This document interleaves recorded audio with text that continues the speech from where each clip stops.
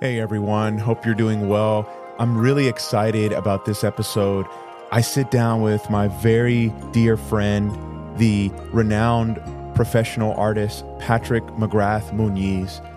And we again deviate just for a little bit from our series exploring the major arcana of the tarot, which we're definitely going back to. We'll be exploring the Justice card probably in early 2024, sometime in January of next year. But we deviate and we actually focus on a beloved national figure in the United States, Bob Ross. And I know that is a bit of a weird topic in light of what I usually cover here on Psyche Podcast, but I thought Patrick would be the perfect person to talk to about Bob Ross. And I guess I was feeling at the end of the year with all the negativity going on in the world that it would be helpful and hopeful to have an in-depth conversation about this wonderful guy that I just recently got into over the last few months. I can't paint worth a shit. Patrick is my favorite painter. He's unbelievable. You should definitely check out his work. But there's a lot in the philosophy and the values of Bob Ross that I think could resonate with you and anyone, just to have a little bit more hope and optimism in the world, which I think is so needed nowadays. When I first came up with this idea, I basically emailed Patrick these 10 principles or values that I've gleaned from my very brief time with Bob Ross, and that's what we're going to explore in this episode. And these 10 principles are: number 1, no mistakes, happy accidents. Number 2, go with the flow. Number 3, make love to the canvas, which gets into passion and love.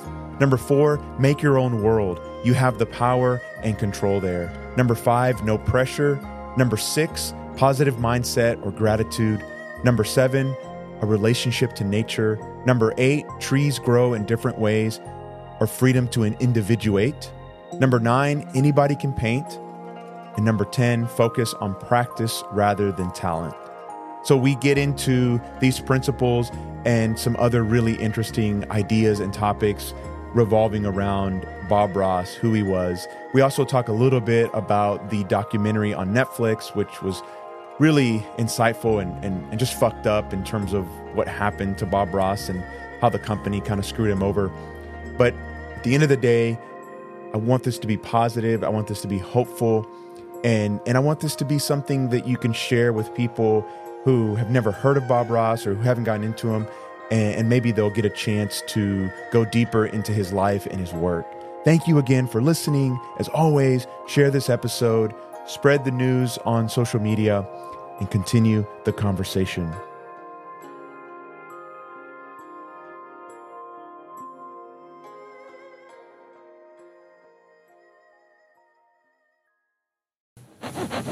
You know, when we do these paintings, we have a general idea of what we're going to do, but other than that, they're really not planned. We learn to work with what happens. And when you're at home, don't worry about following exactly what we have here. Let things happen and use what happens and create your own masterpieces. Don't just try to copy what we're doing, and you can do it. Patrick, it's so great to have you to the podcast studio to share this bottle of wine together. I always love it when we connect in person and have these conversations. I truly value our friendship and just get so much out of it. Thank you for being here. Thank you, Kike. Likewise, I really appreciate you inviting me over. It's always my pleasure to have these conversations. And as we mentioned before, I really feel we get something out of this. We learn something new. We rethink our own postures and assumptions. And conversations like this are a learning experience that I really enjoy. Absolutely. Thanks. Yeah, 100%. So I know that when we were thinking about what we would talk about this time, we're going to, again, take a bit of a detour away from our series that we've been doing together on the major arcana of the tarot deck. Last time we talked about some of the spiritual roots of Puerto Rico. And today we're going to be talking about just Bob Ross and maybe a bit of his life philosophy. And I think we decided to do that because we're both interested in him, and we'll talk about who he was in a moment, but we're also thinking, man, we're in kind of some dark times. Everything on the internet is so negative. Maybe having a little bit of positivity and optimism could be a good thing as we come to the close of 2023. I completely agree with that statement. I couldn't agree more, especially with the news around the world. You feel so much tension and uncertainty. And it's so easy to be addicted to this doom scrolling that we are so prone to in our generation, and with the media being so saturated with bad news that talking about a figure like Bob Ross is just, I feel like it's just what we need right now. Something really light, something positive, something funny that I find funny in so many levels. And there's so much to be learned from someone like him and his philosophy and way of seeing life. And there's much to be learned from the way he painted, even though some people might regard him and not as a great painter. The energy that came out of this guy and the impact and the influence he had in so many lives is something to be really worthy of admiration and discussion. Yeah, well said. Okay, so in a moment, maybe you could say a few things about him as a person and his painting. But before we do that, just as a way to kind of reflect on what you said a moment ago, I think, and I'm going to just speak for myself, one of the dangers I can fall into when I'm just doom scrolling or spending a lot of time on social media, reflecting on all the major issues that are going on in the world, is that I very quickly get a sense that what I do doesn't matter very much. And even though there is some truth to that, I think the trap that I can fall into is that I'm somehow this victim or this robot that just has life happening to me, and that I'm not a real agent in the world that can take little steps towards any kind of positive change. And one of the things I like about Bob Ross is he focuses on, even in the here and now, in these little ways, you can create your world. You can affect some type of change. It may not be massive, but it's something. And I just think that's good psychologically. That's healthy for the soul, to feel like you're not just a puppet, like you have some type of agency and power in the world. Absolutely. And I feel like painting is a great example. And not just Bob Ross, but any painter would be a good, well, not every painter is a good role model to follow. Obviously, there are some lives of painters that are really disturbing and dark, but Bob Ross just emanated this energy through his work, and not just his words, of painting these landscapes and giving this sense of ease and peace, inner peace that we so much long for. And at a time that, I remember watching Bob Ross when I was a kid on TV, on PBS. Okay. He had this program. So like back in the 80s? Back in the 80s. I think it was like 1983-ish somehow. Like around like the early 80s. What was it, The Joy of Painting? It was The Joy of Painting. He had this TV show, and it was not just him. There was other painters as well. After him, I remember there was another Catherine Jenkins, and in Puerto Rico, it was Asaustre, Pintando con Asaustre. So we had our own version of Bob Ross back in Puerto Rico. So a lot of people wanted to imitate this. But of course, it was not just Bob Ross. And Bob Ross obviously was not the first, because he had a teacher that came before him, Bill Alexander. Yes. Who was this German guy who had the show, The Magic of Oil Painting. But of course, he had a different personality, a different vibe, different energy, different way of expressing the terms and methods and techniques of painting, that Bob Ross just took it in an opposite direction, right? So I think that's part of the allure, the appeal that Bob Ross has, that it was just this inner peace and just like almost whispering that just tranquilized the viewers. And people even mention him as being a very helpful aid in order to fall asleep. Yeah, dude. Not just for painting, to learning to paint, but just to like, he tranquilizes me. I don't know if you've gotten into this, but in some of the podcasts that I've listened to about Bob Ross, people will now say that he was doing ASMR before that was kind of a thing. That exactly right. Yes. I think that's actually quite fascinating. It is. And I can see it once I've gone back and like really listened to some of his episodes. And how old is that term ASMR? And what does it stand for? I think it became popularized 2007, 2010, and it stands for Autonomous Sensory Meridian Response. Tingling sensation that usually begins on the scalp and moves down the back of the neck and upper spine. It's a pleasant sound that a lot of people, including a lot of my clients, use. They find these videos on YouTube where it helps them fall asleep, like you were saying, helps them feel calm, reduces their anxiety. And it's just fascinating to me that Bob Ross's voice gets associated with this phenomenon. Before we even knew about it. And as you say, on YouTube, you can just type in ASMR and you'll find so many videos. And they usually focus on the lips. And usually it's a sensual woman talking. Yeah. Well, the ones that I've found, and they're so soothing and so calming, so relaxing that it's just I feel like, okay, everything is going to be okay. You know, in a sense that it's just all the problems in the world, you know, we get so fed up and so saturated by all the news media. And the thing is, we become addicted to it without even knowing, because Right. as long as we just scroll and just like stare at an image of a crying child in Gaza for a moment, the algorithm already senses that and is going to keep feeding us more of that because they just want the eyeballs. They want the attention. But what we don't know, we're completely fooled by it, that we're falling into this trap of being addicted to pain, suffering, and despair. And that's why I feel like when you look at someone like Bob Ross, and the times were so simple back then, right? We didn't have the internet. Like very, very few channels on TV. Sometimes there was nothing on. Just like, okay, I'm going to watch this guy paint. Like, even if I'm not following, you know, step by step, I don't have the materials, I don't have the stuff. I'm just looking at this. This is beautiful.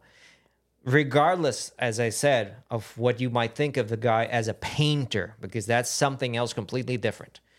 I know that because I've heard the critics of Bob Ross, and even when I went to art school, I heard not just Bob Ross, but the hate that was against anyone who painted like that. Because for those of you who don't know, Bob Ross painted just landscapes. And it was mostly of his, you know, years living in Alaska.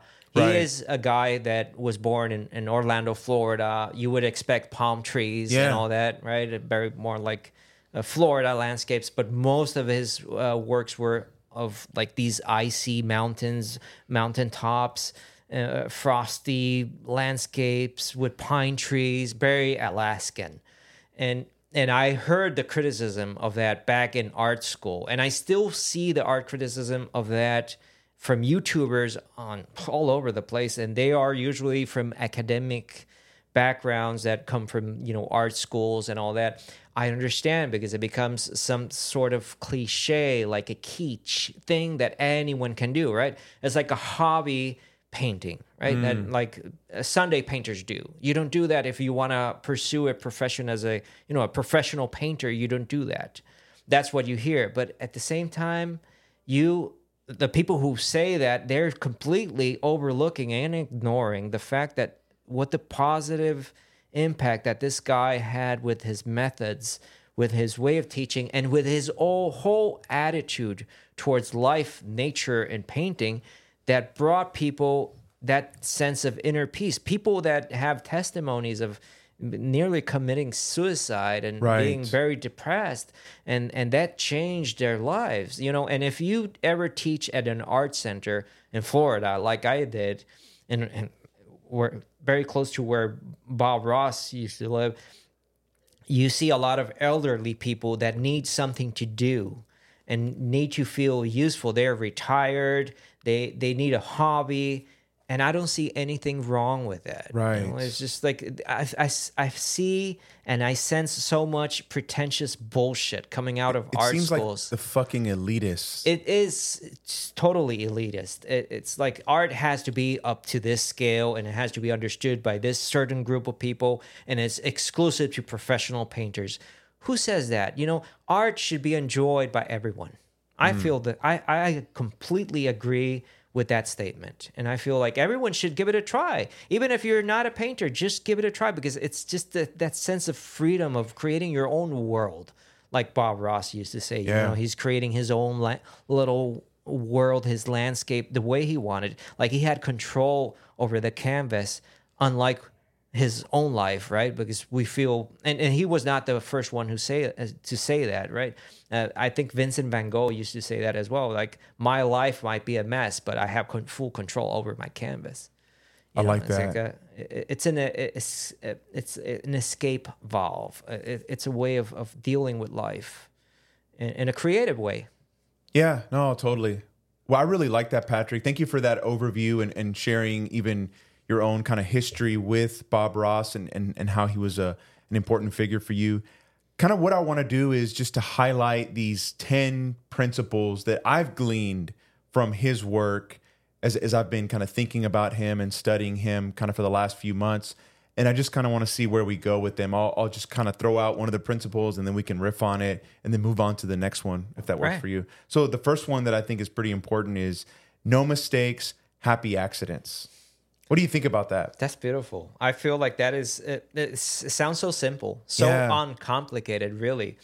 It's this approach to life that just opens up new windows of possibilities that you just, because people are so obsessed with success, especially in this culture, which is just an overachiever, rat race culture that everyone wants to make more money, and in order to make more money, you have to become the best at in your field. And we're going beyond painting here. We're just going beyond, like, in any sort of field. You want to be the best. You want to stand out of the crowd. So in order to do so, no mistakes allowed. Not taking a break. Not taking you really have to take your job seriously. Come on. This guy, if you see him, just you don't even have to understand the language. Like this guy was the television show went on to all over the world, was watched all over the world, and this calm attitude towards life, and even having simple mistakes on a canvas, which could be a perfect allegory to having a mistake in your life.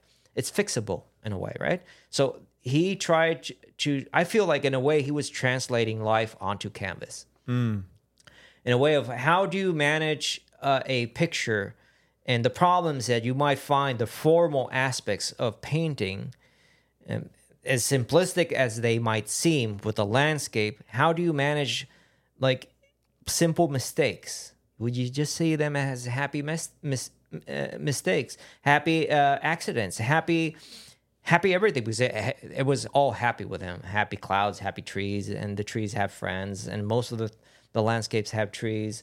So it's the attitude, really. The attitude you take towards life. I just watched this film last night. Really recommend it. It's called Naiad. It's on Netflix. Okay. This senior lady, she's an athlete. She's like 64. She swam from Cuba to Florida.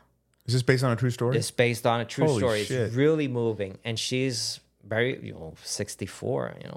I think it was 64 or 61. I don't know.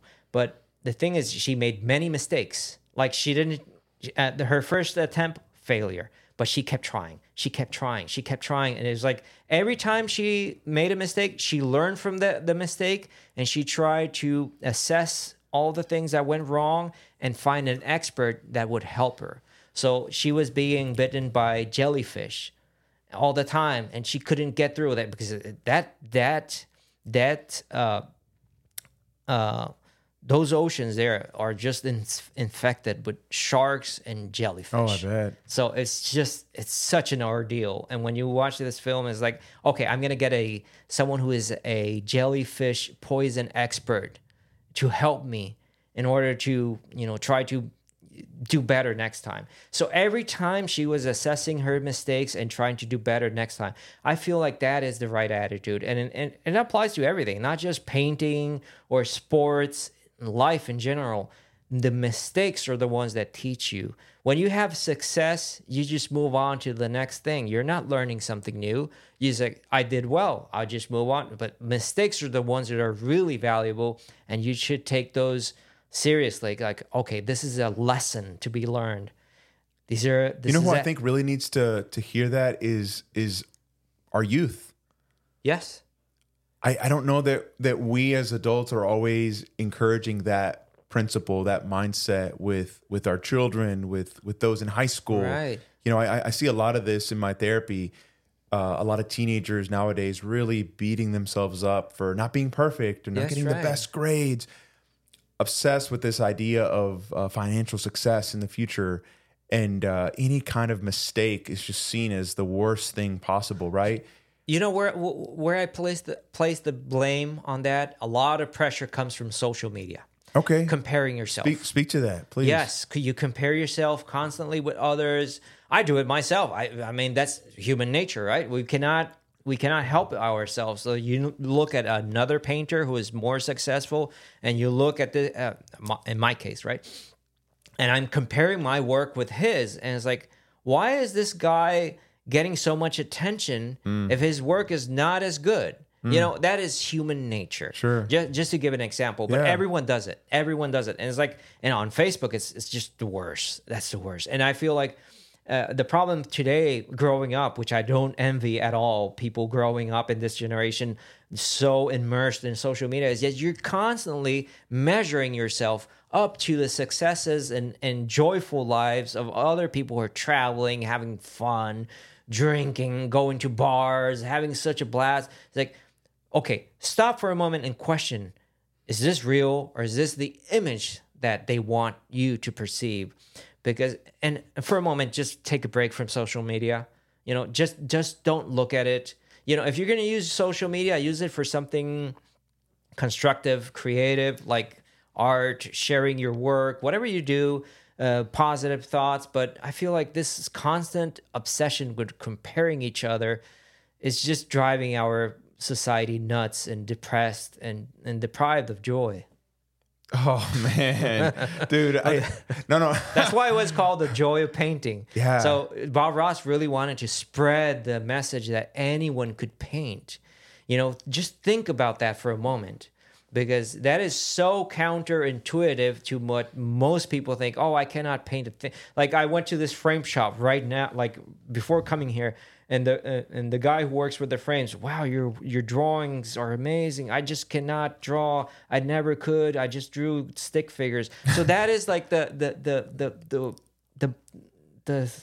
collective mindset that we cannot do this. That we need to leave this to the experts, or there are people who specialize on this. This guy, Bob Ross, really opened the doors to, like, welcome. You can do this. You can do this. Just follow these simple steps. Okay. Let's do this, and he made it seem easy, and people were able to express and become and feel, at least get that experience of feeling like they were true artists, regardless of what you might think. Like, oh, these are not artists; these are just people who are just Sunday painters or doing this for a hobby. It doesn't matter. It's the experience that you get from it. Yeah, that's really well said. Okay, so the second principle, I think, in some ways flows with what we've been talking about, and the principle is go with the flow. What do you think about that?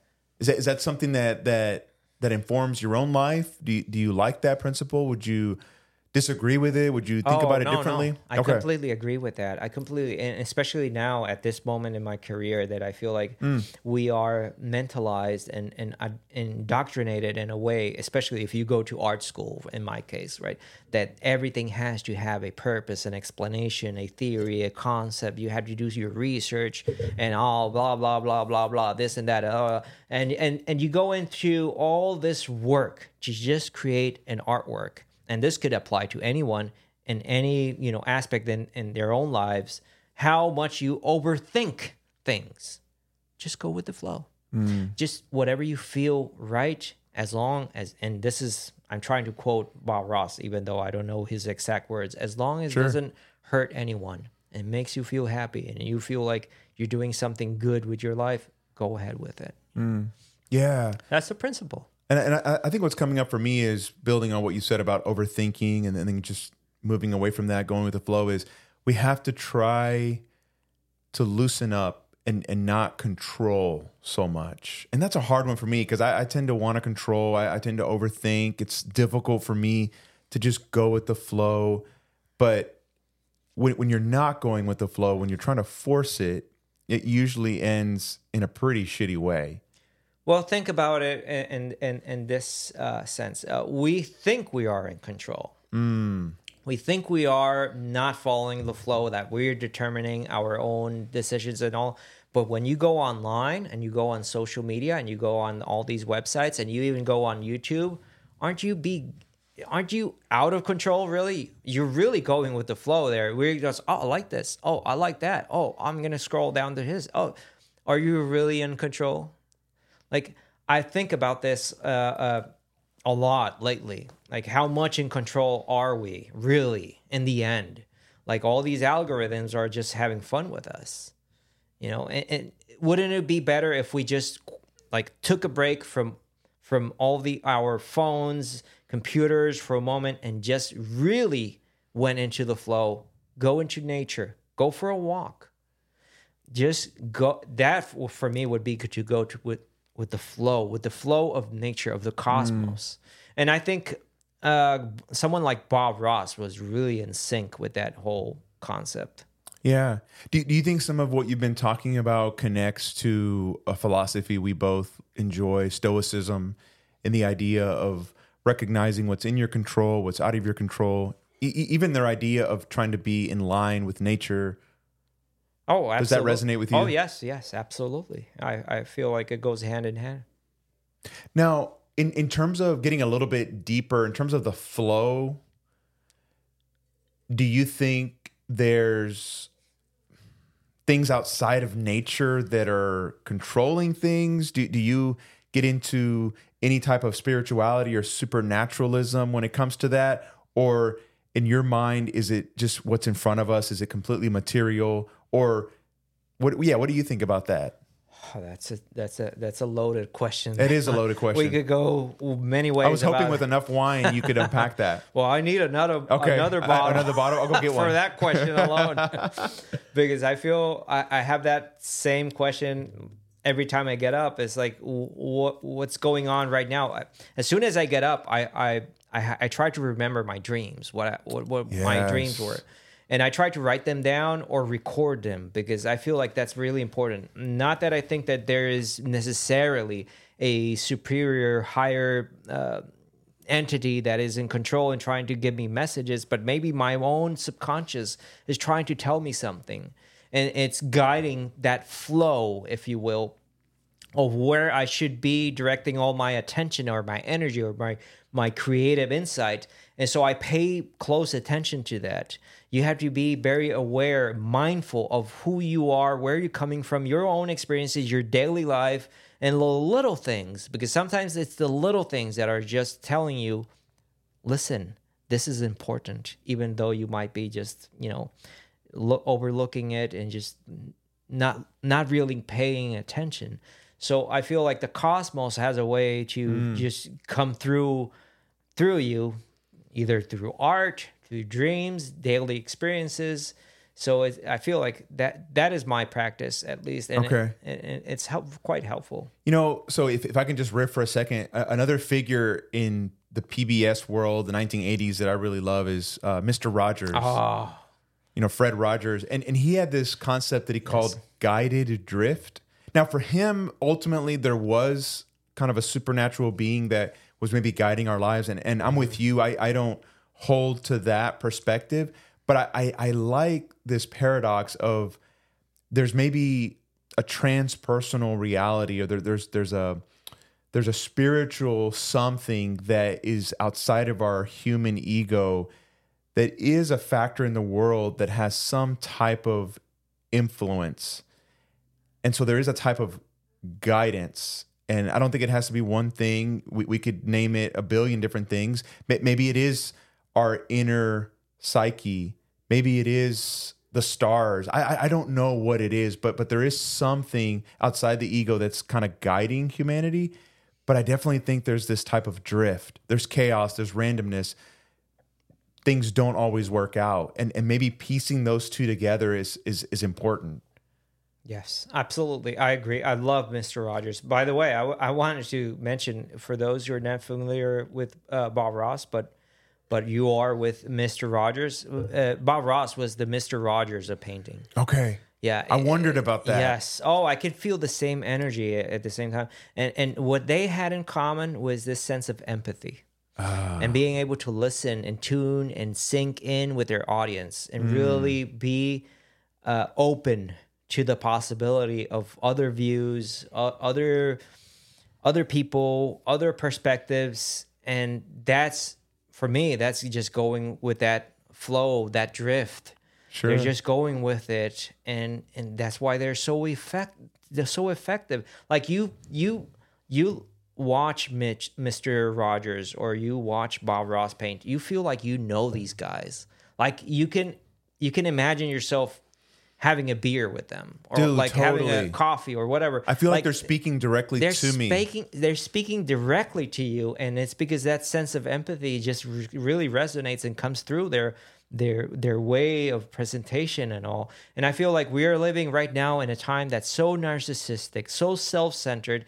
Everything is about me, very me, egocentric, very egocentric, very TikTok driven. It's all about like the next thing. Oh, who's doing this? Who's doing that? And everyone wants to be an artist. Everyone wants to be a celebrity. Everyone wants to be the center of the universe. Right. While these guys were just being. They were just being. I think that's, just being instead of doing is maybe another way of talking about going with the flow. Mm-hmm. You mentioned what connects Bob Ross and Fred Rogers is their emphasis on empathy, and I could not agree more. Another thing that I think about that I want to check in with to see if you resonate with is I also see them both as these two male figures, and I think that's important to highlight, that were very gentle. Yes. Mm-hmm.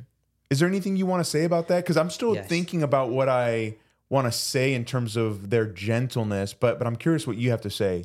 Just watch an episode of Mr. Rogers. Watch many episodes with Bob Ross. He had people he invited over. Just look at the way both of them treated others with such respect, such grace, and just like empathy and just love and caring, and just like, this person is important to me. I'm going to give him some space. I like, if you watch any of the episodes of Bob Ross with his son, Steve, or with his squirrel, he had a squirrel that was always with him, or other animals, or other, just that general love and empathy for others. It's just heartwarming. And it's just, for me, it's the perfect role model for any artist or anyone, regardless if you're an artist or not. Because, there's so many negative examples right now through the media that you just don't want to follow. You would be better off looking at these guys and really learning a lesson of how to interact with others through them. Yeah, no, that's really good.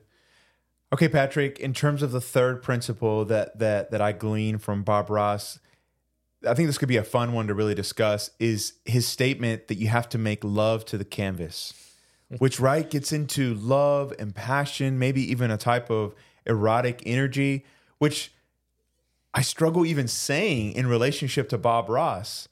But in the Netflix documentary that we were talking about, Bob Ross, Happy Accidents, Betrayal and Greed, which I think everyone should watch if they have a subscription to Netflix. It's pretty fucked up, but really interesting. They get into Bob Ross as a type of sexual figure I'm assuming a lot of women that were watching him. And I'm really interested to see what you have to say about that. Oh, absolutely. That is the hair. You're right. Yeah. The hair on his chest. Oh, the hair on his head, on his chest. Women would go crazy. He was a rock star. He was a rock star. He was the rock star of painting, which is really extremely rare, because when you think of rock stars, it has to do with Elvis, with music, right? Someone who is in front of an audience like that, but a painter, he's like if you think of a rock star in painting, like a celebrity influencer before any TikTok, YouTube channels were available, he was the guy. He was the first one to do this, to become a superstar in his own realm, in his own skill.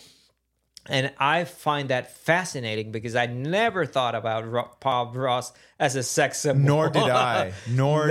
But I can see it now. Mind. Now I can see it because when you think of the whispering, and he even mentions this, I have to watch it again, rewatch the documentary. It's really good. I recommend it. It's a really good one, yeah. It's very good on Netflix. There's some controversies. There's a lot of different perspectives to it with his son talking. It's really moving, heartwarming. Yeah. But the thing about this documentary that I found quite fascinating, you just talking about it, is that sexual implication that is, not something you necessarily think about when you think about Bob Ross, but he was whispering, and once, and I think it was when one episode he did mention that when he was talking to the audience, to the viewers, he was thinking of his wife. So he's in a way thinking of us as, his partner. So that's why he's talking softly. He's whispering. He has having this connection, this love connection. That's why it's called the joy of painting, right? And I remember these books coming out back in the 80s, and I remember even some of these reprints from the 70s. It was all about joy, love. It's growing out of this hippie generation, flower power generation of it's all peace and love, and it's understandable when you look at it in a historical context. Sure. So, man, what I'm really fascinated for you to kind of reflect on is, as an artist, what could he have meant? Because he actually said it. This is like this principle that we're talking about is an actual quote from him from one of his episodes. When he says, "Make love to the canvas." Why? I know you don't have access to his mind. You can't tell us exactly why he said it, but as you imagine what was going through his thinking at that moment, why would he say make love to the canvas? Or I'm going to put it this way, have sex with the canvas. Why put it that way? Okay. I should have made a disclaimer. Now that you mentioned it, I should have made a disclaimer here at the very beginning that I'm not an expert on Bob Ross. Make that clear. I cannot know really what he was thinking when he said those words. But what I can say is that he's not the first one to say that. Okay, like Pablo Picasso, but way back in art history, you can find multiple references of artists talking about art as lovemaking, like an act of love. So unpack that. Yeah, that is something that's really charged. It's very powerful when you just stop for a moment and think about it. Art is a creative act, and when you think about the act of lovemaking, sex, it is an act of creation because we are procreating, of course, in the traditional sense, right? In the traditional sense that we might get, our partner, our wife pregnant, and there's going to be a child, a product of that love act, right? So painting is not that different. It's just a metaphor for that creative act. So whenever you think of creativity, creation, it all has to do with love, really. It's a labor of love, of doing this thing that you're feeling intimately connected to. You're one. You're not two. You just become one for an instant. And I find that quite powerful whenever you think of, like, let's say you paint a landscape, you're not thinking about, oh, that tree over there. If you're really painting that tree, you're becoming one with that tree. So it's almost like it's an act of love, because it has to do all with empathy. It's like identifying with the tree. I've often noticed, and this is from my experience back in art school, that when you had a nude model pose in a certain pose, and you had students had to draw the model, often you would see, like, I would look at my colleagues and I would see them like moving in a very similar gesture to the model, without even them noticing or realizing that they are just imitating what they're drawing. That's fascinating. It's an act of empathy. Yeah. In that sense, it's an act of love. Yeah. Oh, so good, Patrick. Thank you for reflecting on that. I mean, the two things I'm thinking of is, one, when I think about the concept of eros, erotic energy, I mean, it's you go back to kind of Greek mythology. It is about kind of the union of things. It's this impulse in the cosmos to bring things together. But I also think about, there's this great book that I've been reading that we were talking a little bit about before we hit record, Phallos, which is exploring a man's erect penis, to get literal for a second, as a type of symbol of the masculine unconscious. And I won't get into all the details there, but he quotes this great historian of religion. I can't ever say his first name, but his last name is Eliade. He taught at the University of Chicago. And he has this wonderful quote where he says, sexuality is a hierophany, if I'm saying that right, which is basically a manifestation of the holy. And his big thing, and the book really underscores this, is that there's an intimate link between sexuality and spirituality. And I'm wondering if that is a connection here to this Bob Ross life principle that we should make love to the canvas, that as we engage in this artistic creation, we are connecting to both spirituality and sexuality as a type of manifestation of the holy, the sacred. I feel that is quite fascinating. That's a new term for me, to be honest. The hierophany. The hierophany. I love that. I do too. Yeah, but I wonder what someone like Freud would think about this, because there's always this connection with the mother and with creation, with childhood, with our own connection with that child-mother link, right? In a way, it's very creative, and I do feel there's a lot in art that has to do with that, because we are reconnecting in many ways, not just with ourselves, with our memories, with what makes us, but with nature, with the society, with the community, with everything, with the universe, really. So that reconnection could be interpreted, of course, in the sexual lens, but I think that's just one way of seeing it. I think it goes beyond that. But that is just a perfect example. I feel like it's relevant.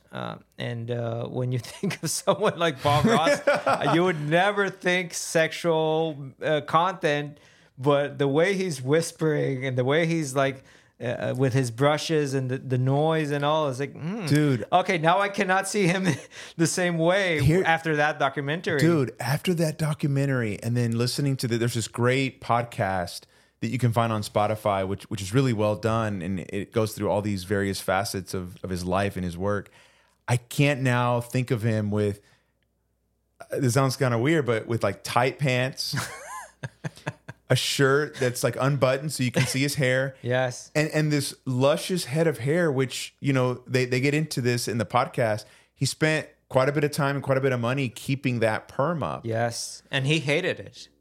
He didn't want to keep that perm. Like he loved to try different hairstyles, but he got stuck with that one. Just the same way that Salvador Dali got stuck with his mustache, which was so iconic. And he just went with it because everyone knew him because of the mustache. In the case of Bob Ross, everyone knows him because of the afro. Because of the afro, yeah. And you cannot get rid of that. And that's what made them so successful, so appealing, so attractive in a way, because it's just like, this person is unique. I can identify this person from out of a crowd. That's Bob Ross. That's Salvador Dali. So that's what makes them so interesting as cultural iconic figures in history, and they remain in our collective psyche for years and years and generations, and they transcend. Really. And it's because of their image, and image has a lot to do with sex. Right. It's charged with this sexual energy. Of course. And no matter what you think about it, the afro or the mustache, they might be silly, but in a way, look at the animal kingdom, how male, let's say, birds are so colorful and so, what you would just say, eccentric and weird in so many ways. Like, the animal kingdom is already replicating that. So what we're doing as Homo sapiens is just imitating and following and echoing that same animal kingdom behaviors. Like, stand out of the crowd. I want her attention. I want the girls to look at me. So whatever is required to bring that, opposite sex attention to me, I'll do it. And that's what Bob Ross did, perhaps unintentionally, but it worked. It worked. Yeah, that's a great point. And I never thought about Bob Ross this way when we were talking about this, but honestly, for me, he's like, this is a great guy to just have a conversation with and just learn how to paint, period. But maybe for some guys, he'd be someone to take out to the bar yes. to attract women. Of course, yes. Okay, so Patrick, what do you think about principle number 4, make your own world? Again, this is one of his direct quotes. Make your own world. You have power and control there. Yes, what he's referring there is to when he's painting these landscapes is that you have this form of escapism through painting in order to make your own reality through the canvas in a way that just disconnects you from whatever your current situation is. And I feel like that is way better than relying on, let's say, AI-generated art today or any other app that you might be finding useful at this moment. Just going head-to-head with painting and creating this thing that is your own thing is just powerful beyond belief. For me, that's the way to go. See, and this goes back to what I was saying. Like, I feel like one of the things that I struggle with so much, and I think a lot of people do too, if they're being honest, is a feeling of lack of control, no power, given not only social media and all the algorithms and just the way that you get bombarded with all these realities globally that are out of our control, to be encouraged to maybe step away from that, take a break, and to work on, in a very humble way, constructing your own world where you have some control and power, I think is so humanizing. It is. It's so important. But maybe here's a type of devil's advocate, or if we're looking at it from maybe another lens, how would you answer the critic that says, that sounds great, but isn't that just evading the reality of the world? Is that a type of escapism? Are you now just focusing on your own individual life and not really giving a fuck about the real world and the real problems that we have going on? How would you kind of address that critic? Because I'm not sure I know how to, and it's a voice that does pop up in my head. It does, but isn't that what art is all about? After all, when you sit down and watch a movie, aren't you disconnecting in a way? You're being disengaged, even though the movie might be treating some, let's say the movie is about social, political injustices, things that are going on in the real world. What are you doing about it? You're just sitting on your couch watching for 2 hours, 1 hour, whatever, a film about that issue, and you're just not doing anything about it. You're just watching. You're just in a mode that is really very much an escapism device for this issue, whatever issue it is, and perhaps that's the reason why so many people are driven towards fantasy and science fiction. And art is no different from that. You are, in a way, just giving your own psyche a break. And you're saying that's necessary and healthy. It is. If fuck not, yes. we would If go insane. See, and Yes. I couldn't agree more. And maybe that's why social media is so pernicious, is because it holds up this idea that everything is urgent and everything has to be paid attention And that we to. have to be constantly engaged with the world. Fuck that. We don't. We don't. Have fun. Take a break. Do some art or do whatever makes you happy without, as But long as Patrick, it's not that's not productive. It doesn't matter. It's just something that you need to do. Play a video game. Why not? Have a time for yourself. It's me time for at least once. If not, come on, really, seriously, you're just gonna go crazy. I know I've mentioned this great Korean philosopher Byung-Chul Han before on the podcast. Yes. And, one of the things I hear him almost speaking to me in this conversation, he would say, and make time for boredom. Yes. Be okay with non-productivity. And I feel that's a problem with our generation today because we have so much access to not being bored with our phones. Yeah. So if we could just put our phones away for a moment and feel bored for an instance, man, that is when you get the spark of creativity. Because why? Because your mind starts thinking of things. Like one thought leads to another. It's like, oh, wait a minute. Oh, I thought about that. You're talking to yourself.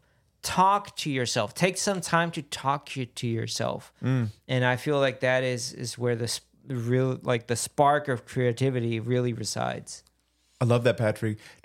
Maybe we can go here for a second. Do you have any practical ideas for how someone can talk to themselves? I know that sounds like a silly question, but I'm really asking it in a serious manner. I could throw some ideas out, but I'd be curious from your perspective what you mean by that. Well, because I think that's important. I think it's crucial. It is important. It's really important. It's a way of knowing yourself, listening to yourself, being good buddies with yourself, being a friend with you. It's like that's so important. It is so important. It's like it's always better to call a friend.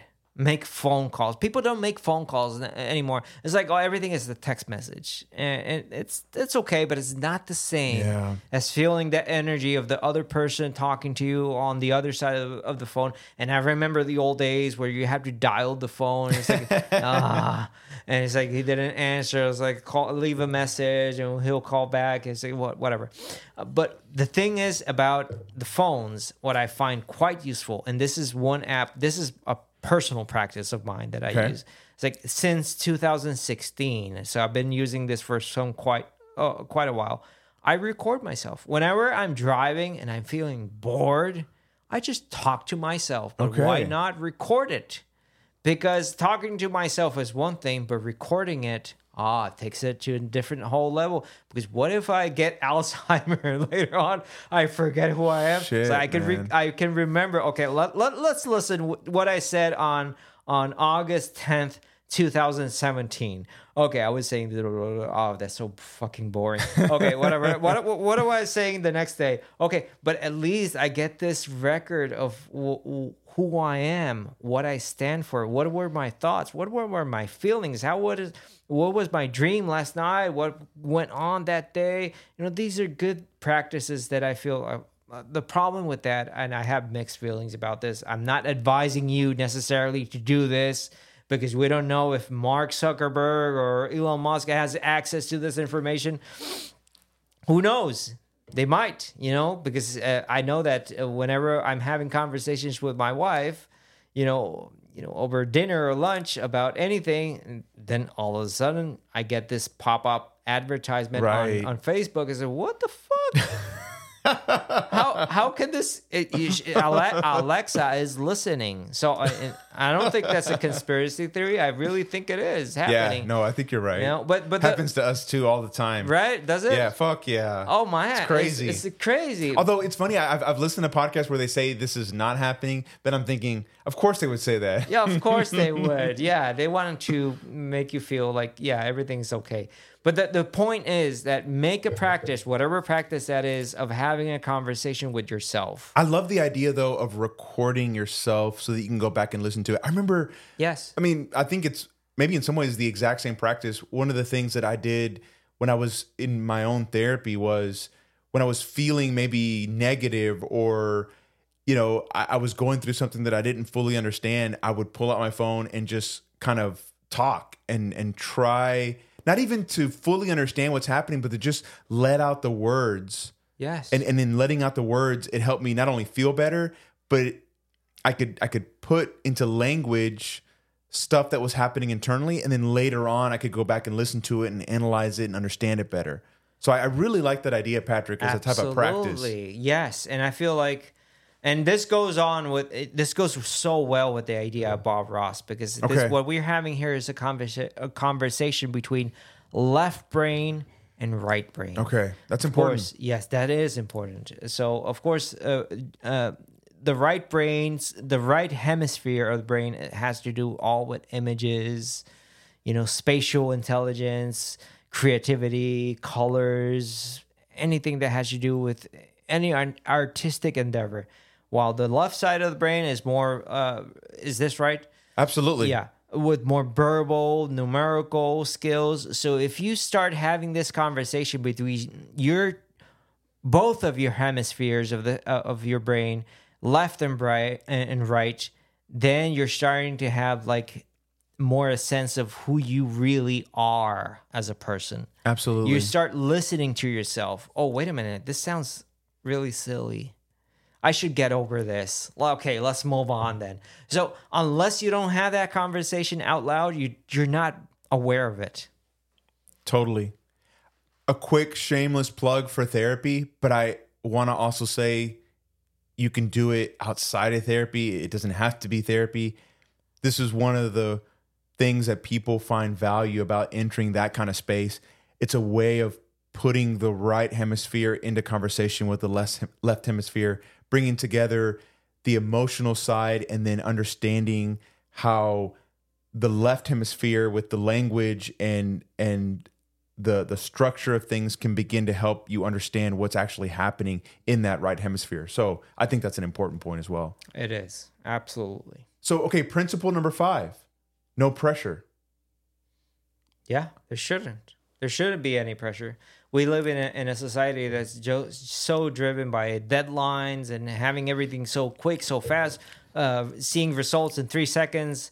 Now you can just prompt ChatGPT or the DALL-E art generator AI, do this image so quick, so fast. Everything is so fast. It is all driven by cars, fast food culture. We're just driven by speed, but not by quality. The quality comes with no pressure. If you really want to have a quality product, quality thoughts, quality life, you must take your time. Although, you know, Bob Ross, every episode was like half an hour. It's incredible how much he accomplished. That's amazing. He had 3 paintings, right? He had one as a reference, the one that he was working on, and a third one that he was using for photography and detail. But still, having that time, being able to take time on something, whatever it is, a painting, your own life issues, your own emotional distress, take your time, no pressure. Yes, I'm absolutely in agreement with that. Yeah. And I think the one thing I want to add to it is, in my experience working with people, there's external pressure, which is a reality. We've been talking about social media, maybe your boss, maybe a parent. But I think the worst type of pressure comes from within yourself. Oh, yes. Yes. Do you resonate with that, Patrick? Oh, absolutely. The worst enemy you have is yourself. And as every artist knows, your worst critic is yourself. You're the worst critic. Like, you're so hard on yourself. and you're judging every little brushstroke you make in life or in art or whatever. It's like everything seems so bad. It's like, no, that's not right. But don't be so hard on yourself. Give yourself a break. Give yourself some space for some happy accidents to happen. And just go like with that flow and just enjoy it. Just have fun with it. I really like that. Okay, so Patrick, we've hit kind of the halfway mark. Should we take a break, get a drink, and then come back? Sure. And go out sometime in the woods and study trees. Talk to trees, whatever it takes. A tree needs to be your friend if you're going to paint him. Probably out in your yard you have some beautiful trees that you can look at. Study what happens in a tree. What makes each one an individual. Study nature. I really have some hang-ups about nature being destroyed. I would like to see nature remain the way it is. I would like for my son, his grandchildren maybe, when he goes back to Alaska, to be able to see a real moose, not just pictures of one. So appreciate what we have. So the next principle, Patrick, that I want to ask you about is, and this isn't a direct quote, but it's just something that I've gleaned from his teaching and his painting, having a positive mindset and gratitude. Now, before you answer, let me just say something that's on my mind. When I throw that out there, having a positive mindset, having gratitude, there is a part of me that's like, oh, that's so basic. That's so naive. Fuck, we live in this terrible world that's so negative. Look at what's happening in Palestine. Look at what's happening in the Ukraine. I mean, there's so much horrible shit happening. How could you be positive? How could you have gratitude? So there's an important part of me that wants to resist that, but I don't think that's right. I think Bob Ross is correct. We should maintain positivity and gratitude. What do you do with that? Yeah, that I feel that that's a very important question we have to ask ourselves. First and foremost, what is in our control, as a Stoic might point out? Yeah. Whatever is not in our control, Ukraine, Gaza, is obviously not within your control. Whatever you might think that you might be posting on Facebook or doing whatever, if it makes you feel good about it, posting all these political views one way or another, go ahead. But that's not going to change the fact that there's still war going on in the world. That's key. That's the key. What you can change is your own life and your own relationships with the people around you. Let's make that clear. That distinction has to be pointed out and made very, very crystal clear. Because if it's not, then we're just messed up in the world. It's a messed up world. We cannot do anything about it. And our life is a complete, utter mess. So let's focus on the things that you can work and do something about. Your own personal relationships, the work you do, the way you contribute to some positive change in the world. Let's say art, the work you do, whatever work it is, you have to focus on that and be very consistent and mindful of the positive influence you might have on the people around you. And I think that's the key to all of it. Yeah, really. No, that's really good. You know, one little thing that I'll say before we jump to the next principle is, and I mention this a lot to my clients, in my understanding of neuroscience, there's this idea, a guy named Rick Hansen at Berkeley talks a lot about this, and others do too, that we have these brains that are almost hardwired to go toward the negative in terms of our thinking. They call it the negativity bias. And so if you're doing no work on yourself, no self-help stuff or spiritual discipline kind of things, you're gonna go negative. That's your natural MO, we could say. So, you know, it's not a huge revelation to state that we're gonna be thinking negatively about the world and ourselves all the time if we don't take a pause and take intentional, I love that you're always bringing this up, mindful steps towards thinking about a little bit more of positivity. How can I be thankful? How can I express gratitude for the few things that I have in my life that are going very well? I think I'm just wanting people to think about the natural flow of your brain is to think of the worst case scenario. How are you taking steps towards remedying that and acknowledging the things that are going well? I think that's an important practice. Yes, very important. Now that you mentioned that about having this sense of gratitude and appreciation towards others, I remind myself of my time back in Puerto Rico, where I grew up with so much rivalry. And I don't know if this is something that I was projecting onto others or something learned or something that was just spread all over. And in the sense that we were so many artists and we were in a way or another competing against each other. So we were like, looking over our shoulder and like, oh no, this guy is... Nah, I'm better than him. Was it a masculinity thing or more than that?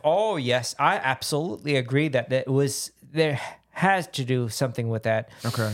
But beyond that, it was this ego-driven masculinity, artist, self-centered, world attention-seeking drive that was really at the core of it, that everyone wanted to be the center of attention. It's understandable from an artist's point of view, but look at the perfect example of Bob Ross. He had a mentor, a teacher, Bill Alexander, which it was a good relationship in the beginning. Like the teacher, the student learned, appreciated what he had to learn from his teacher. And he implemented many of the practices from his mentor and spread the word from his mentor, and even appreciated and had like well-deserved gratitude. Like, this is my teacher, and he recognized this is my mentor. Here he is. He was one of the people he invited to his show. But on the other hand... This is where it gets a little ugly and complicated, is his teacher did not have the same feelings towards his student. Yeah. It's like, there's some rivalry, some tension, some like uneasiness about him usurping my place in the art world. I invented wet over wet. That's what Bill Alexander would say, even though wet over wet is a art technique which has been practiced throughout centuries and centuries, dating back to the Flemish masters of the 15th century. So this is not something he came up with. So what we have to be aware of with this example is that just like Bob Ross, is to show gratitude, show respect to your teachers, to your mentors, to whoever you have really owed something to in life, that you learned something valuable. Recognize them, even though they might disinherit you and they might say nasty things about you, whatever they might say. I myself have teachers like that just don't want to know anything about me, even though I mentioned their names. Like, this guy was important to my formation. I respect that, and without this guy, I would not be here. Be appreciative of those people who are influential in your lives, regardless of what they think of you. Love it. That's amazing. Yeah. So the next principle, developing a relationship to nature. I mean, I remember some of the episodes that I've seen, and this is highlighted in the documentary, I think, and the podcast. He'd have very high thoughts about animals. He would talk to trees. He would spend a lot of time in nature. Obviously, like as you pointed out, he would paint nature all the time. What's this about? I mean, maybe this connects to Stoicism too. Like what do you think a relationship to nature as a human actually means and looks like? I feel like it's an uncomplicated relationship with life. Ooh, I like that. I feel like that's what it at its core, it's really all about, and civilization builds upon civilization upon civilization upon civil. Like, there's a whole hierarchy of social, moral, political conventions that our life has been constructed upon, that our lives are so unintelligible and so hard to really grasp that when we go back to nature, we're really going back to basics. We're going back to the essence of what really living on this planet is all about. It's about our personal relationship with flowers, with food, with animals, with plants, with air, with clouds, with mountains, with rivers, with oceans, with land. It's that direct contact with life itself. And that's what society tries to take away from us. And I feel like Bob Ross was really a conduit back to that primary source that we lost. That's how I see it. I love it, regardless of what you think of Bob Ross, because I know, as I said before, many people think Bob Ross was not a great painter. He was just Fuck those people. Fuck those people. I really don't care. Regardless of that, it's what he was teaching us to, like, in the way we conduct ourselves and the way we present ourselves to the world. Now, make the distinction between Bob Ross, the guy, the artist, and Bob Ross, the company. Bob Ross, Inc. And that comes up a lot in the documentary on Netflix. Yes. Oh, absolutely. That's why I recommend. We're not going to go into that because we don't want to be sued by these guys. But there's a distinction between Bob Ross, the artist, and what happened afterwards, which is not dissimilar, not too far distant from what, let's say, Jesus and the religions that came after Jesus. Or Walt Disney and the Disney company that came after Disney, right? So you can... That's a great analogy, man. Yes, think about it. So many teachers, mentors, prophets that we have had throughout history, and the followers somehow want to profit from it. They want to make money, and they get greedy, and they just take the message elsewhere, and it's all in the name of capitalism. So that's why you get the waffle makers on Amazon of Bob Ross's afro. It's true. Dude, that's so great. It's all over the place.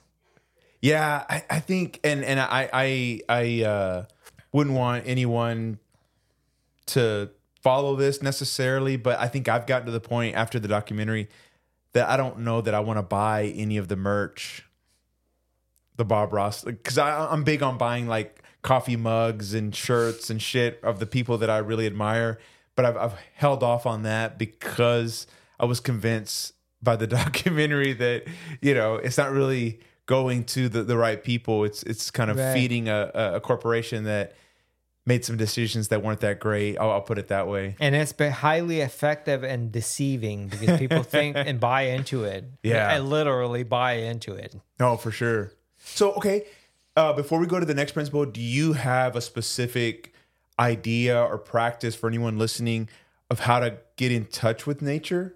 You know, because, I mean, I want you to imagine someone that lives like we do in either a suburb or maybe an urban setting. They don't have the luxury of fucking living next to the mountains. And if you do, that's incredible, but most of us don't. How do you get in touch with nature when you live in a society and in an environment that pushes against that, right? That wants to keep you connected to the digital and the things that seem unnatural. It's hard. It is hard. It's very hard. It's not an easy question to answer. But because it's easy for me because I grew up in a farm in Puerto Rico, in Aguadilla, in a small farmland, had that experience to be exposed to animals, to nature, and all of that. But now living here in Houston, Texas, well, in Sugar Land, Texas, it's quite different. But what I would say is just try to spend as much time as possible in nature in like state parks, like actual places where you really experience nature at its fullest. Not like these small parks, and just spend as many hours as possible there alone without your phones. That's very important to keep in mind. Put your phones away or turn them off, or just silence them, and just try to keep that time for yourself in nature. Listen to the birds, listen to the sounds of nature. I went to New Mexico recently because I had a show there at Evoke Contemporary in Santa Fe. Yeah. And I stayed there with the owners, Catherine and Elon. at a ranch, a complex that they have wow. 30 minutes out of Santa Fe, and you can listen to the wildcats, coyotes, and all at night, and beautiful. It's Wow. just beautiful, and having a fireplace, like just like it was not a fireplace. It was like a fire pit outside and the outdoors. Just listening to nature and telling stories to each other. Oh, man. It's like fellow cavemen. Like I feel in like the ancient times. I feel like that brings us so in touch with our deep, maybe even archetypal roots as humans, Yes. right? Like this is the kind of stuff we were doing This is what makes hundreds us of fucking thousands humans. of years ago. Yeah, this Yes. is what makes us fucking human. Yes, that is at the core and at the essence of what makes us human, what makes us really tick. It's the storytelling. It's all about that, storytelling. Being in contact with nature and being able to tell stories and listen to other stories as well. I love that. Love that, Patrick. Okay, so principle number 8, trees grow in different ways. This is a direct quote. Trees grow in different ways. And then my little line, the freedom to individuate. So what do you make out of his statement, trees grow in different ways? Because I have some things I want to say about that. There's a website that measures the stats of how many landscapes, this or that, Bob Ross painted, and it is on that website. And I think it's mentioned on the documentary, or I don't know if it's on somewhere else. That's mentioned that he painted trees 91% of the time.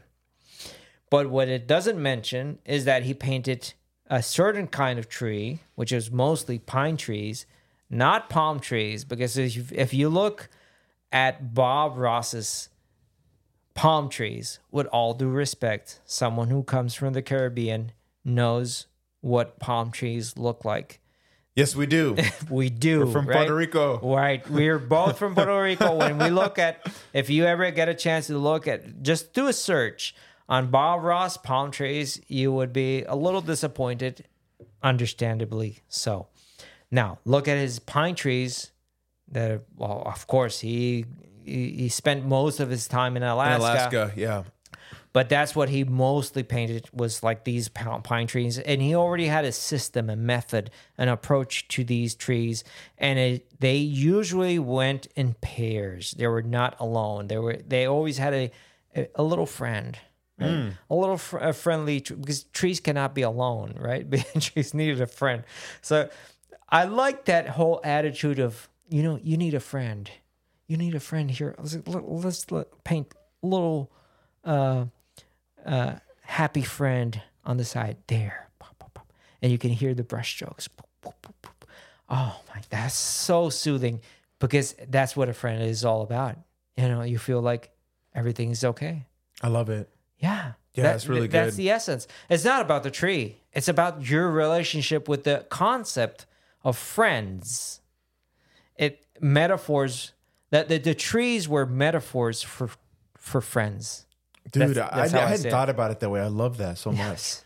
So can I share with you kind of what I got out of his idea of trees grow in different ways? It's just the idea that there's no one right way to live your life, or to be a human, or to do this thing that we're doing on this planet together. I think, again, we're going back to social media quite a bit. I just feel like there's so many different rules out there, these shoulds that we feel like we have to subscribe to. And I'm not saying there aren't ethics or morals that help us to be better people in the world, but I'm so sick and tired of, whether it's the left or the right, telling me or anyone else exactly what they should believe or how they should live their life. Fuck that. I think individuation is right. I think Carl Jung was right. We're each unfolding into a unique singularity, a unique individual, and we have to follow that. It's not about conforming to one path or another. It's doing your individual thing. And then I think hopefully figuring out how to live in some type of peaceful coexistence with others. Okay, so Patrick, the principle number 9, anybody can paint. And before you answer, let me just say, like, when I hear him say that, there's a part of me that's wanting to call bullshit because I've tried to paint. I've tried to draw. I can't even fucking do a good stick figure. So how would you want to respond to that? My response to that would be, first of all, the question would be, have you had the experience to try it? No, that's a good point, and I really haven't given it much time. I've tried here and there. I see how shitty it comes out, and then I give up. Well, that is one. Is that a part of the problem? Yeah, that's part of the problem. You're not giving up, because I think that's the whole point of having happy accidents. Not giving up, because it's a happy accident. If it's a happy accident, you just don't have to be upset about it. You know, you just keep going on and keep trying until you get it right. Maybe I've fallen into the trap of comparing myself and thinking, oh, this is so shitty compared to this other person. Yes, that's the problem with social media today. I tell you, stay away from social media.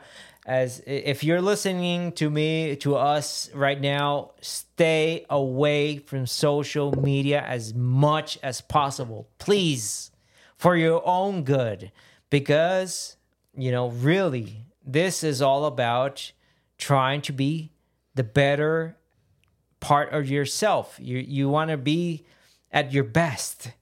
You cannot be comparing yourself. Don't compare yourself with others. Compare yourself with your previous self. You'll be better off. So in that sense, painting, everyone can paint. Yes, everyone can absolutely paint. Now, that is highly subjective. Who are the greatest painters? Who are like average painters? Who are good painters? Who are very bad painters? That is highly subjective. This is not sports. This is art. Art is always going to be subjective. It's like I was a part of a jury for an art contest a few weeks ago, and I had to select the winners. Okay, man, that was such a task. It's so subjective. It's so subjective, and I was even questioning myself: why am I picking this?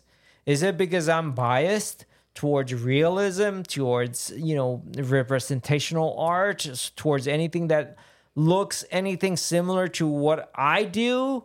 Or is it because of the craftsmanship? Or is it well done or well rendered or what? You know, art is very subjective. So don't listen to critics. Don't listen to your own inner critic, because that's the worst. Be yourself. Give it a try. Give it a try at least once. Okay. Because I think we all carry the artist within us. The problem is that we forget who that is, because what the inner artist is within us all is really the inner child. That little guy in us that wants to question, experiment, and is curious and about everything. He is the pure scientist and mindset. He wants to know it all and just do like little fun things, little fun projects. Why not? Allow yourself to do it. You don't have to post it. Fuck that. Why do you have to post it all on fucking fuck face book? Don't post it on Facebook. Forget about that. Don't post it on Instagram or TikTok. Do it for your own enjoyment. Do it for yourself. This is not for sharing. This is not for competing. This is not for comparing. This is something you do for your own inner healing. Dude, that's so good. And I actually think it kind of transitions almost perfectly into the last principle I wanted to ask you about in terms of Bob Ross's philosophy. A focus on practice rather than talent. Right. How would you want to kind of speak to that? Because I think it connects to what you just said. Yeah, absolutely. Well, there's a lot of debate on whether Bob Ross was talented or not. Really? Yes. If you go onto YouTube, you can hear a lot of critics of Bob Ross, which are, in my view, haters. You know what? Like it's funny as someone who's not a professional artist, unlike yourself, who's extremely talented. I hear that anyone would think he wasn't talented, and I think, what the fuck are they talking about? Yeah, Compared to most of us, he was incredible. He was incredible. But what was incredible about him, it was not necessarily his art technique or his paintings itself, the painting itself, Sure. what he did. It was really the manner in which he communicated and just carried his own project of inspiring others. That was the main thing here. And they missed that point. Whoever is criticizing Bob Ross is missing the point that Bob Ross was all about inspiration and incentivizing others to do whatever they wanted to do and be free, be artists themselves, feel like they were artists for at least a moment. So what I would say is just experiment. Had that experience. It's all about experience. It's not about having great materials or this or that canvas, that easel, these paints. By the way, Weber, Bob Ross materials are not the best. Oh, like his paints and shit? Don't buy that stuff? But that's not on his, I don't blame the guy, the artist. This is Bob Ross Inc. No, this is Bob Ross Inc. This is something else. It's just when you... They're very watery, like the slurpy, buttery paint that's just... It's good for certain effects, like the wet and wet, but it's so diluted and it's not the highest quality, which would make Bob Ross really sad because he was really about quality and making the best out of the whole experience and all that. So we have to separate again. Once more, we have to separate the guy, the artist, from the company. But what I wanted to, I really wanted to end this up with the whole idea of giving it a try. Try it, experience being an artist for once, and see what it makes you feel. What is the sensation you get from this? It's almost like reconnecting with your own inner child, like going back to your youth, like when you were drawing with crayons and you were just experimenting in awe and wonder of nature and discovering new things. That is at the core and at the essence of what I feel Bob Ross was trying to communicate through his work. Yeah. So there's this great social psychologist, Adam Grant, out of, I think he's the University of Pennsylvania. And I forget the exact title of his new book. I think it's called Hidden Potential. But this is one of the big points in his book is don't fall into the myth that it's all about innate natural talent. And he's talking about obviously more than just art. He's talking about sports and other creative ventures. He's big on put in the work, focus on the process, put in the time. And it's not that anyone's going to be the next Michael Jordan, but if you can really commit to something and focus on something, you have a hidden potential that could really surprise you. Right. And I don't know, I feel like that's a type of positive note to end on. I'm frustrated sometimes when parents tell their kids they can be anything they want to. I don't think that's right, but I do think we're capable of more than we originally imagined. And I think if we can focus on the practice and have a type of commitment to the craft, the work, we can produce some things that are quite incredible. Again, surprising even ourselves. Absolutely. I couldn't agree more. Like I said, I had this conversation with this frame maker. And he was, we were talking about this, like, it was asking me if this is an innate gift that I had because I took these drawings to him for him to frame. And it's like, wow, he was amazed. It's like, no, listen, this was a lot of hard work. It was not easy. I'm not talented. I had to work it through, really practice. It was all about practice, really. Some people, it's really easily given. Like, it is a gift. But you know what? Not everyone is the same. And that's not a bad thing. That is something that not necessarily because you feel, perhaps you perceive that it's not a gift given to you, Not necessarily that means you cannot achieve the same level of greatness of someone who has the gift. With hard work and practice, you can achieve that. And that's what I like about Bob Ross, that he always encouraged you to try harder and just give it a chance. Just go ahead and build your own world. I love it, Patrick. Hey, thank you so much for this episode and this conversation. I've really enjoyed it. It's great. Me too. I can't wait for us to jump back into the major arcana. I think we're going to be focusing on Justice. I think that's the card that's coming up next. It's Justice is the next card we're going to be talking about probably next year. We're going to start the whole series back again, from the second row of the major arcana up to the world card. We're going to try to do this more often. I cannot promise you we're going to do it every other week, but I would try my best to do so because I really want to get this all wrapped up into, a whole series of podcasts episodes that we can just have all delivered together. Yeah, that'd be nice. Yeah, that would be great. But Justice is a card. Be prepared for it. It's the next episode we're going to have, and it's going to be a hard one to deal with because with so much going on in the world that you would question justice itself as a concept. Yeah. Is that a human construct or what? It's a great point. I can't wait to get into it. Yeah, me neither. Okay, thank you. Okay, thanks, Gige.